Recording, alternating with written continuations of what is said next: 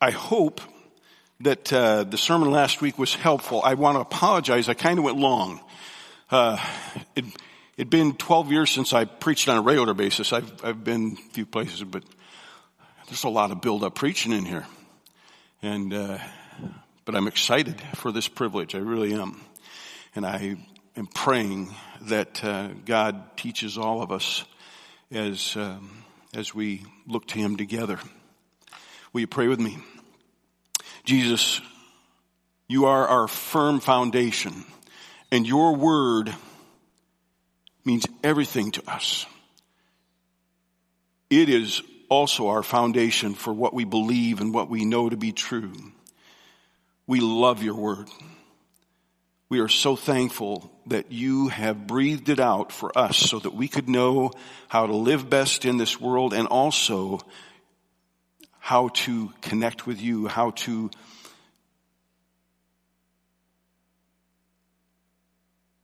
discover your incredible gift of life through the blood of Jesus. We love you, Jesus. Now, Lord, as we look at your word together, I pray that you open our eyes, that you guide my words, and Holy Spirit, that you would help us to apply truth that we find into our lives. Amen. One of the verses that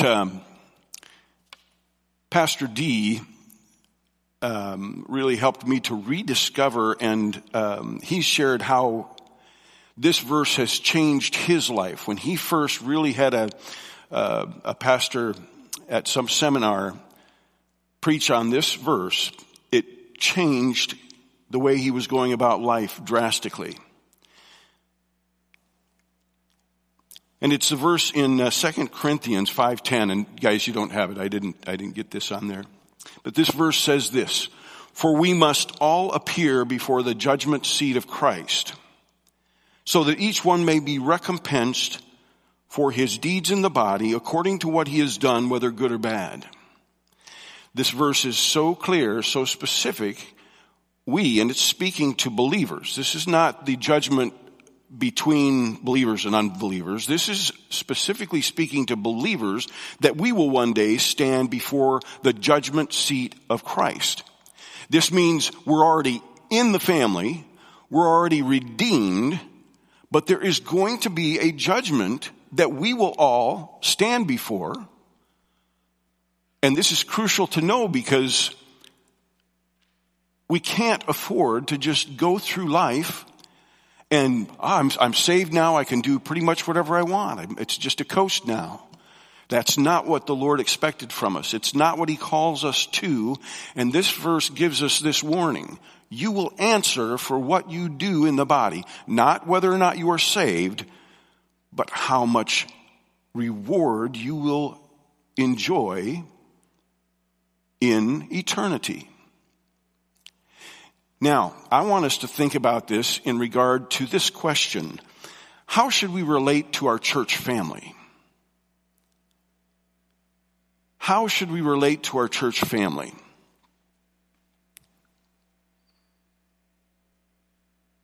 There are people who, in fact, I think there's a lot of people who consider themselves believers in Jesus. They heard the gospel at some point, and they chose to receive that gift from Him. But then they had some kind of a bad experience in church.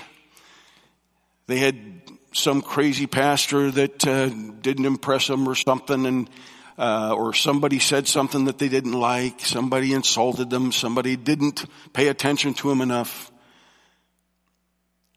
Because people are people, and we disappoint and we hurt each other.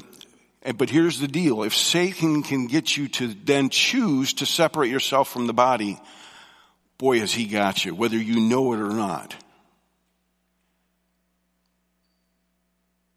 Throughout the New Testament, over and over again, we are told, love one another. Encourage one another. Forgive one another. Be patient with one another. The one another's go on and on.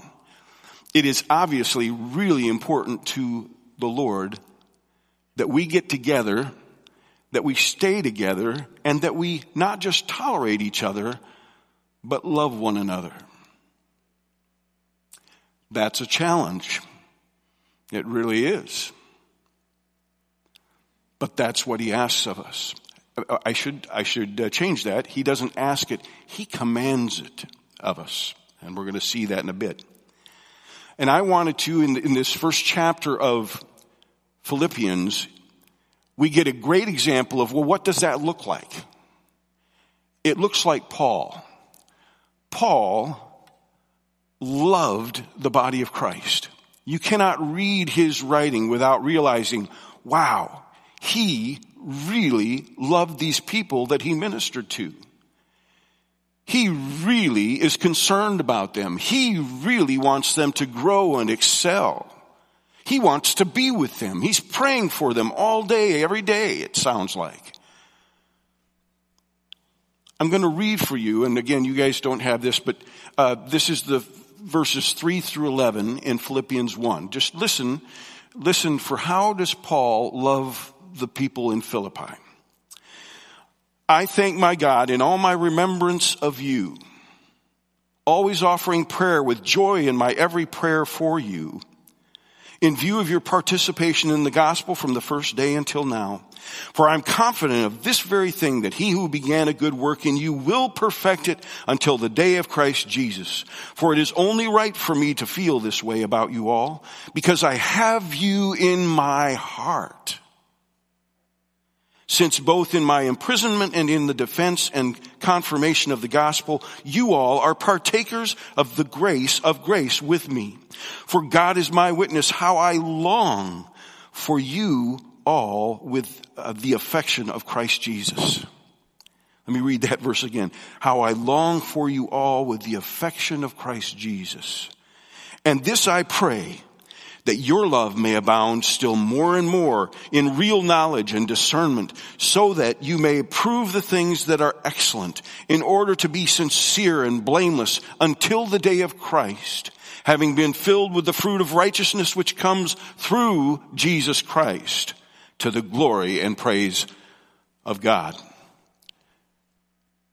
You catch that? He loves these people. This is not a job to him. He cares deeply. And I want to suggest to you, that's number one. If we are going to really please and honor God, if we are going to be able to, at the judgment seat of Christ, hear him say, well done, you've got to love the body. Number one, choose to cherish your church family. Choose to. You know, it's part of the great difficulty in relationships in America. We are so consumed with what feels good, with what's comfortable, what's working. And my heart breaks for young people today who think that life is not good if everything isn't just so and just right. That is not life. Life is tough. This world is a fallen, broken world. Now, heaven's going to be grand, isn't it? It's going to be fabulous. But here, we're going to face challenges and troubles. I happen to be married to the most incredible woman in the world. I know I don't deserve it, but Rhonda, and she's really mad at me right now for pointing her out, but Rhonda is amazing. God knew who would be the right one for me, and he gave me this woman. And I'm so thankful. But even as wonderful as she is, there were times when we were struggling to really enjoy and appreciate one another. And just like anybody in other relationship, there was that tempting voice, maybe there's something else for you. You know that's from the pit of hell. But that's where I am so grateful that I had been raised and taught and modeled before me that the whole love thing is not a matter of how you feel. Love, as Dee has been teaching us now through the years, by the way, I love you. Love is a matter of choice. no matter how we feel about somebody, we can love them. We can choose to do the best, what is best for them. We can choose to bless them. We can choose to be patient with them. In fact, we must. If we're going to make relationships work, this is what it takes. We choose to cherish our church family. Look at Philippians 1:7 again. For it is only right for me to feel this way about you all because I have you in my heart. They are in there, and they are going to stay in there for Paul. He has chosen to love them. And now in this case, he says he even feels like loving them. But isn't that one of the cool things? Over time, if you continue to make the choice, it's the feelings usually come along at some point. Paul chose to love them, and he did.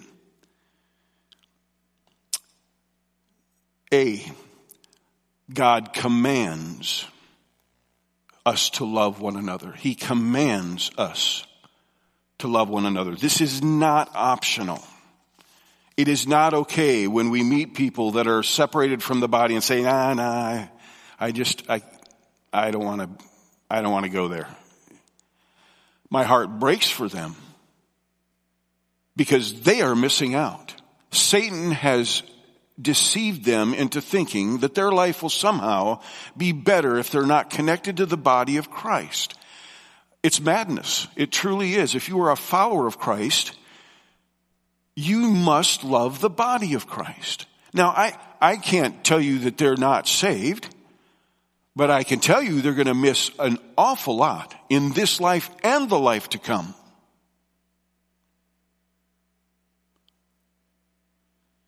God commands us to love one another, and you can't love one another and never be together, never participate in life.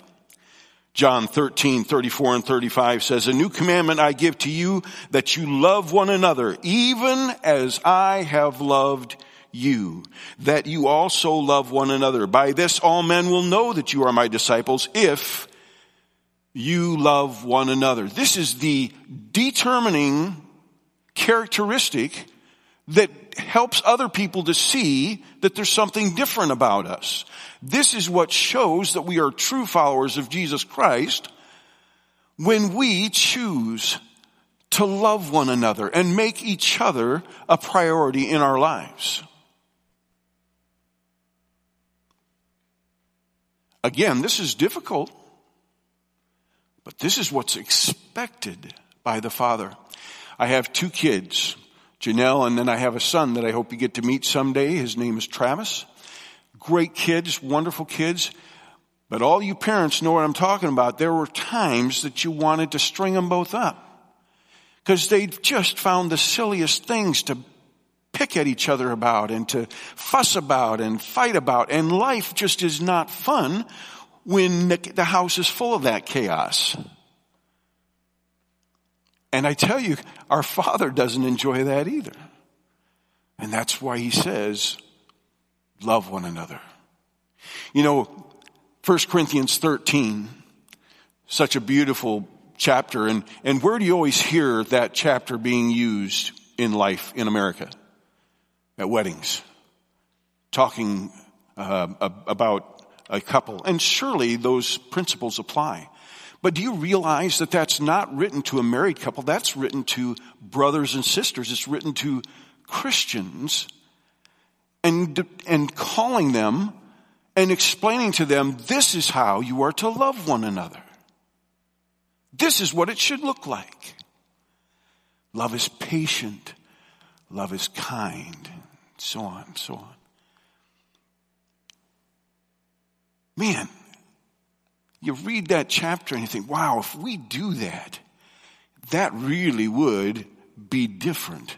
That really would be attractive. That really would be significant. That would give someone who doesn't know Christ hope that there's a better way to go about life. Because that's beautiful right there.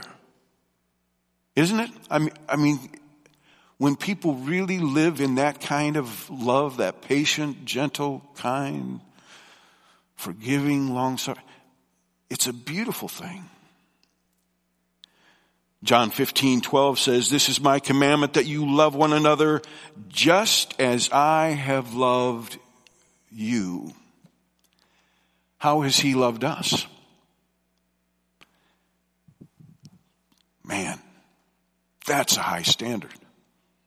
That is a high standard, because he demonstrated his love toward me in that while I was yet a sinner, he died for me. He didn't wait for me to get my act together. He didn't say, "All right, Steve, if you can just manage to stop sinning for a little while, I might put up with you. I might give you." That's not him. He loved me while I was twisted and foolish and wasn't interested in him. His love is perfect. It's agape. And he is calling us and saying, "Love one another as I have loved you." Well, B, we need to recognize their value, our church family, their value as fellow partakers of grace. We need to recognize that there really is something to this whole deal. The people sitting in this room right now, this worries me a little bit. It's like you don't like each other or something. Or don't like me. I don't know what it is, but I love seeing you guys up here, by the way. I know, it's okay. I'm just teasing. But we are truly brothers and sisters. In fact, more significantly with more impact than the brothers and sisters that you were blood born into a family with. You are going to be with this group for eternity. Now, hopefully your other blood brothers and sisters will be there with us as well. But this is to be forever. These are your siblings. I'm your sibling. You're going to have to love me. You're just going to have to. I know it's tough, but you're going to have to. Again, verse 7, Philippians 1. "For it is only right for me to feel this way about you all, because I have you in my heart. Since both in my imprisonment and in the defense and confirmation of the gospel, you all are partakers of grace with me." That means we have something special together. You have it, I have it. We are now blood brother and sister in Christ forever.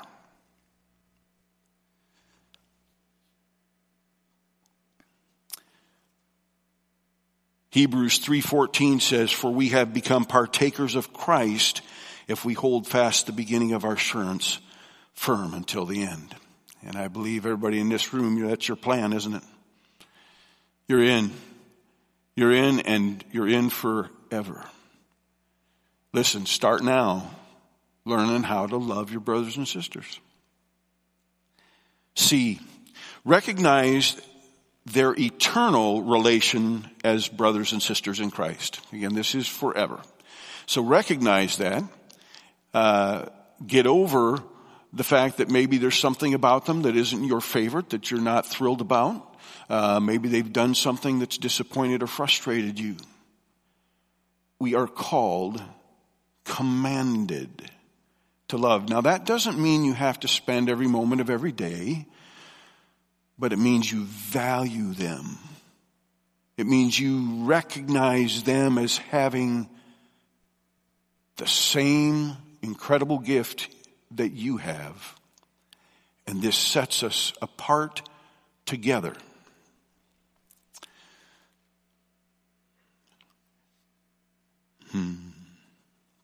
Recognize their eternal relation as brothers and sisters in Christ. "For you are all sons of God."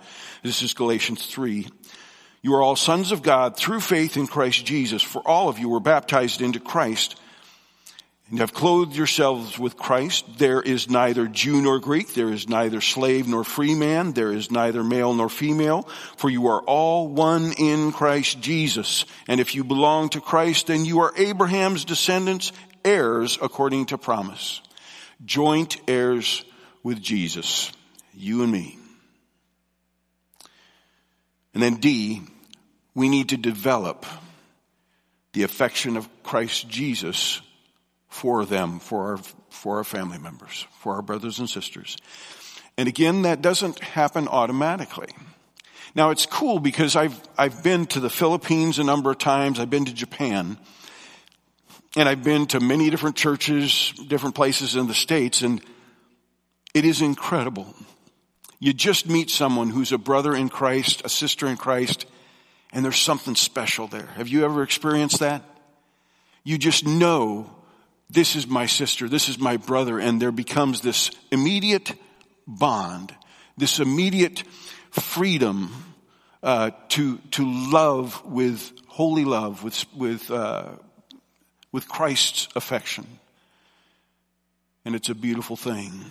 But it requires our choosing to cherish them and developing that love.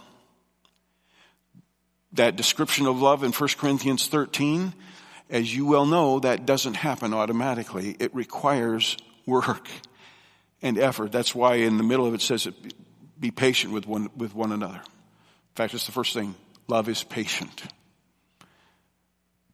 But we develop that as we grow in Christ. That's what shows a mature Christian, is when you really can love somebody whether they've got their act together or not. Philippians 1:8 says, for God is my witness how I long for you all with the affection of Christ Jesus. Once again, we need to pay close attention to how Jesus loved his disciples, because that's our example, along with Paul here. And then John 15 says, this is my commandment, that you love one another just as I have loved you. Greater love has no one than this, that one laid down his life for his friends. If we are demanding our own way, we aren't loving. Jesus, again, laid down his life for us, and he's asking us, lay down our life. Not that we will have to physically die on behalf of another. Maybe someday, but most likely not. But I think you know that there's many ways of laying down our life for the sake of someone else. And that's what he's asking us to do. And then E, be mindful of your brothers and sisters in Christ. Be mindful of them. I thought it was interesting. Paul says, I thank my God in all my remembrance of you. All my remembrance of you? What is he doing? I think he must be sitting around thinking about them. He's thinking about them and then praying about them, thinking about how he can encourage them and bless them, how he can teach them when he gets the opportunity.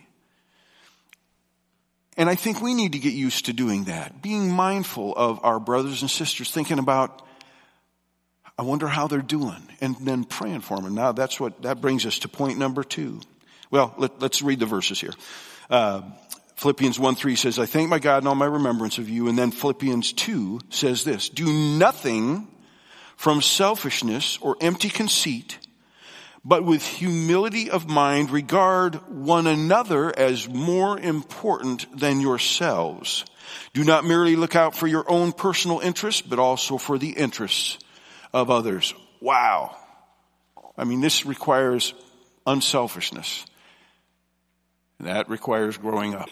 We're going to study that more later, so I'm not going to go into that right now. That's going to be a few weeks down the road. But number 2 says this.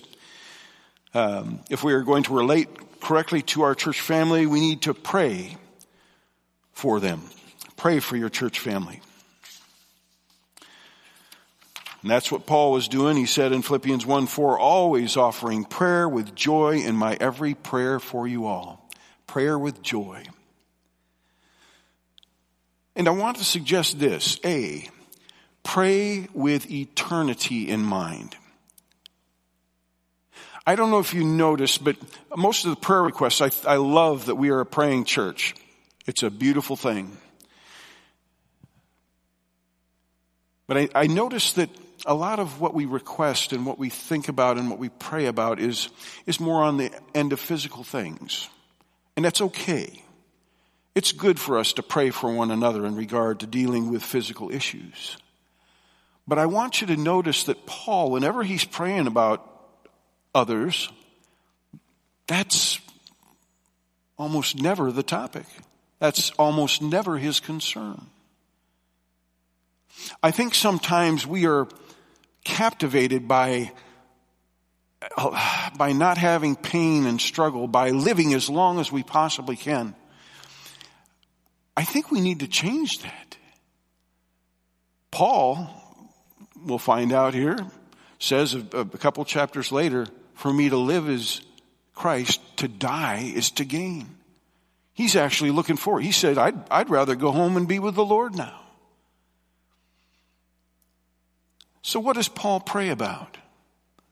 Well, here, Ephesians 6:18-20, it says, with all prayer and petition, pray at all times in the Spirit, and with this in view, be on the alert with all perseverance and petition for all the saints, and pray on my behalf that utterance may be given to me in the opening of my mouth to make known with boldness the mystery of the gospel, for which I am an ambassador in chains, that in proclaiming it I may speak boldly as I ought to speak. He is first and foremost concerned not with his physical well-being. Obviously not. He was shipwrecked. He was beaten. He's in jail while he's writing this. He's in prison. And he doesn't say, and please pray that I get out of here quick. He's concerned that whether he's in jail or whether he's out, that he would be effective at spreading the gospel. Is he a nut? No. He sees so clearly the perspective that this world is passing. This world is nothing. Eternity is what matters. Eternity is what matters. And it's what matters for our friends and our neighbors. It's what matters for the Philippians.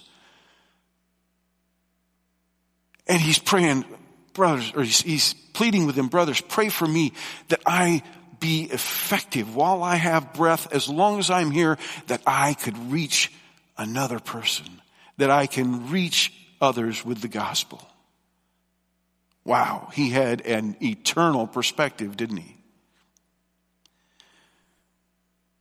And then B, pray specifically for spiritual formation and maturity. That's what we ought to be praying for one another about. I need your prayers, folks. By the way, if you've been praying for me preaching, thank you. Please keep it up. It makes a difference. I need your prayers. I have been praying for you, actually. I have been praying that when we get together, that God does speak through me and open your eyes to something that will be helpful in your spiritual growth. Pray specifically for spiritual formation and maturity. Look at Philippians 1:9-11. And this I pray, that your love may abound still more and more in real knowledge and all discernment, so that you may approve the things that are excellent, in order to be sincere and blameless until the day of Christ.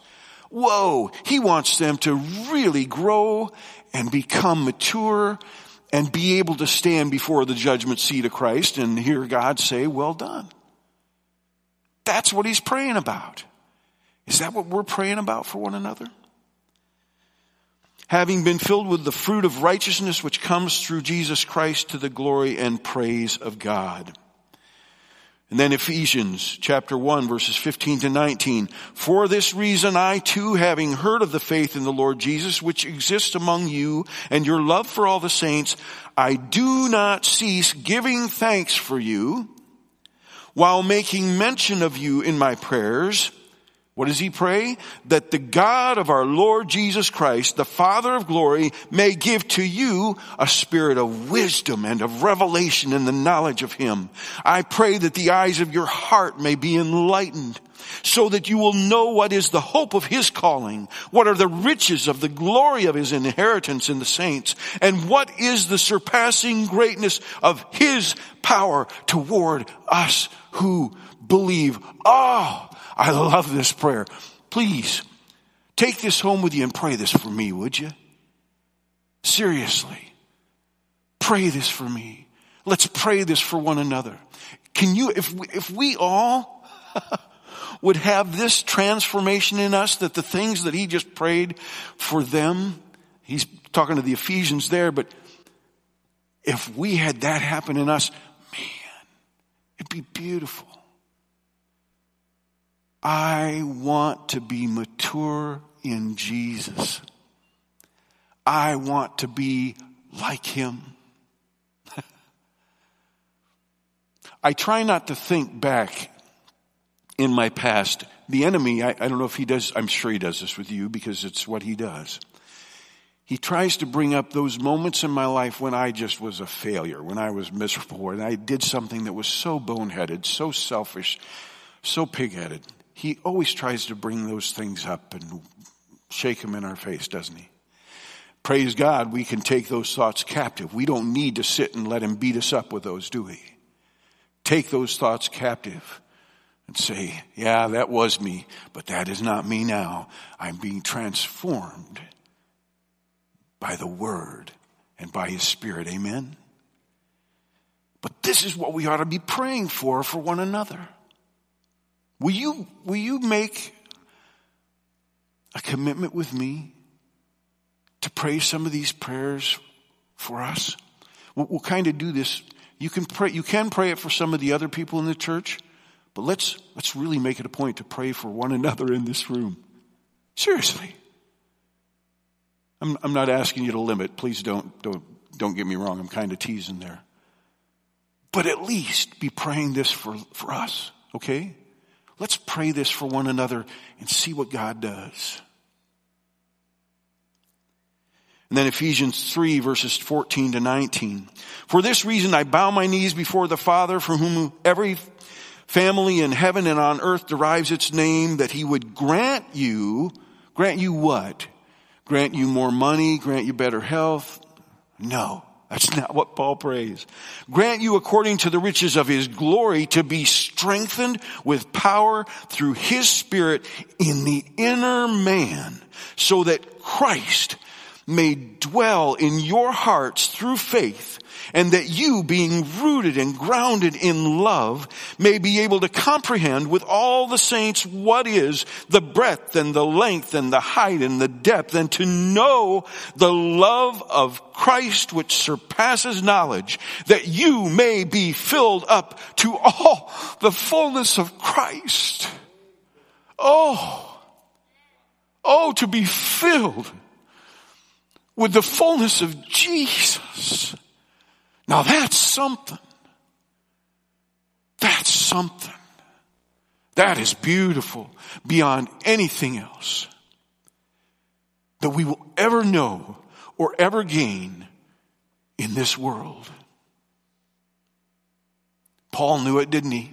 I count all things as rubbish in comparison to knowing Christ.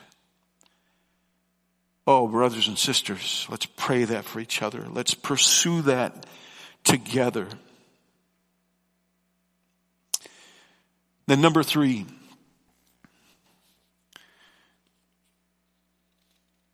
We need to anticipate and expect God's transformation in the lives of your church family. As we're praying these things, we should actually expect that it will come about.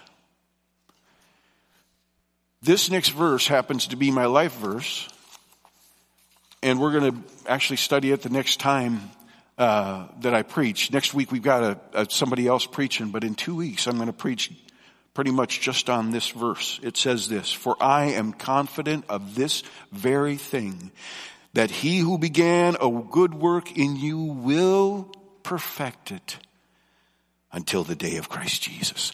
I love that verse. Because over the years I struggled. Over the years I was distracted. Over the years I got my eyes off of the prize at times. And I have, since I was a boy, had a longing to be like Jesus and to be faithful. But there were times that I failed.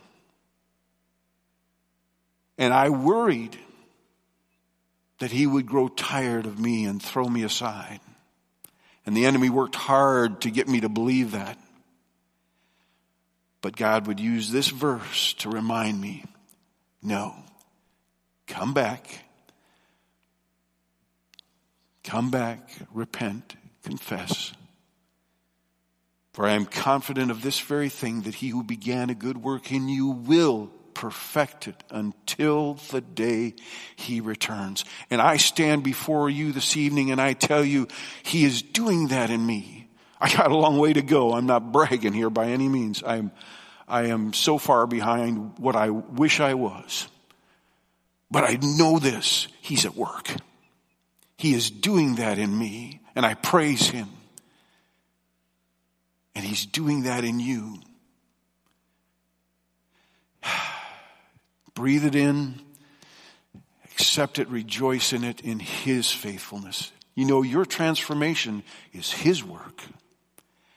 Now, we got to cooperate, and how quick it happens and how well it happens depends on how much we cooperate with him, amen?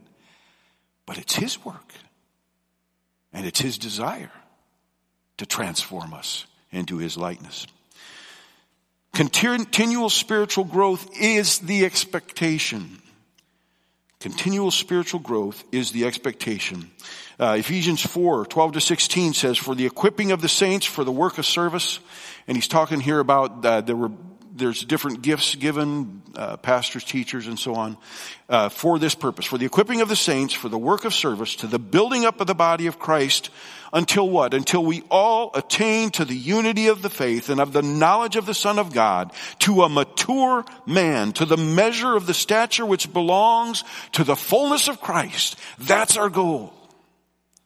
As a result, we are no longer to be children, tossed here and there by waves and carried about by every wind of doctrine, by the trickery of men, by craftiness and deceitful scheming.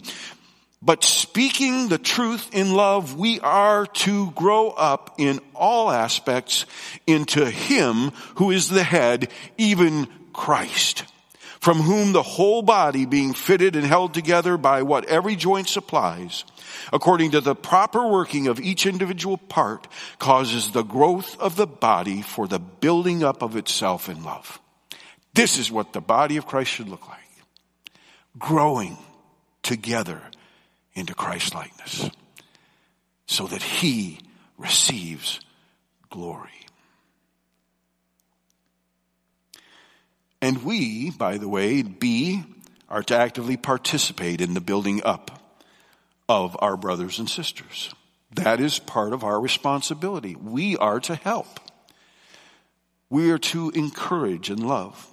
Romans 14:19 says, so then we pursue the things which make for peace and the building up of one another. We pursue this. We pursue this. We go after this passionately, specifically, purposefully.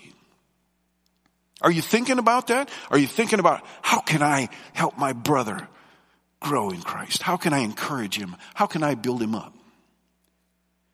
1 Thessalonians 5:11 says, therefore encourage one another and build one another up just as you also are doing. And then Ephesians 4:29 says this, let no unwholesome word proceed from your mouth, but only such a word as is good for edification according to the need of the moment, so that it will give grace to those who hear. Don't speak except to build others up. That's a challenge for me.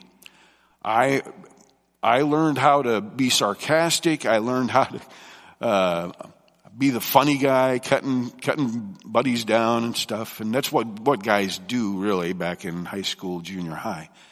But we're out of that. It's time to move on. Not that we can never do it, but we ought to be looking for ways to build one another up. Amen? And then finally, Hebrews 10, 23 to 25.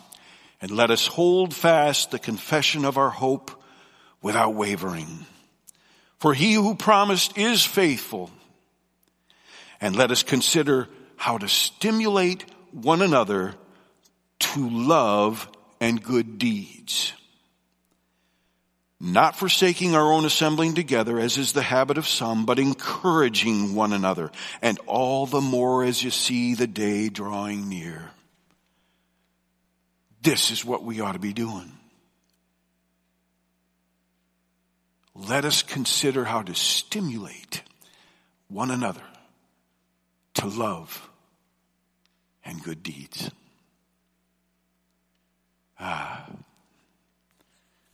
I love the Word of God.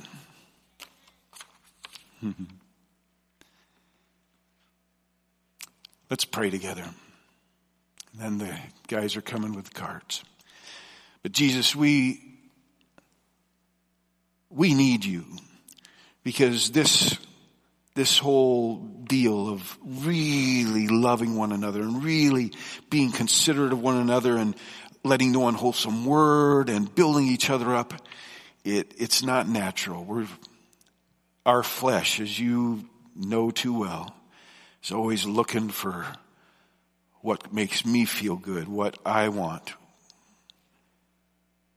We are so glad, Jesus, that you loved us with agape love, loved us sacrificially, gave yourself for us. Jesus, would you please continue to transform us so that we love sacrificially and bring glory to you. Really, Jesus, I want to keep going there. I want to be consumed with kingdom business, with loving my brothers and sisters purely, selflessly, encouraging.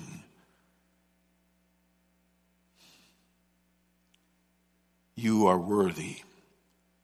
You are truly worthy of this kind of a life. So we pray this in Jesus' name. Amen.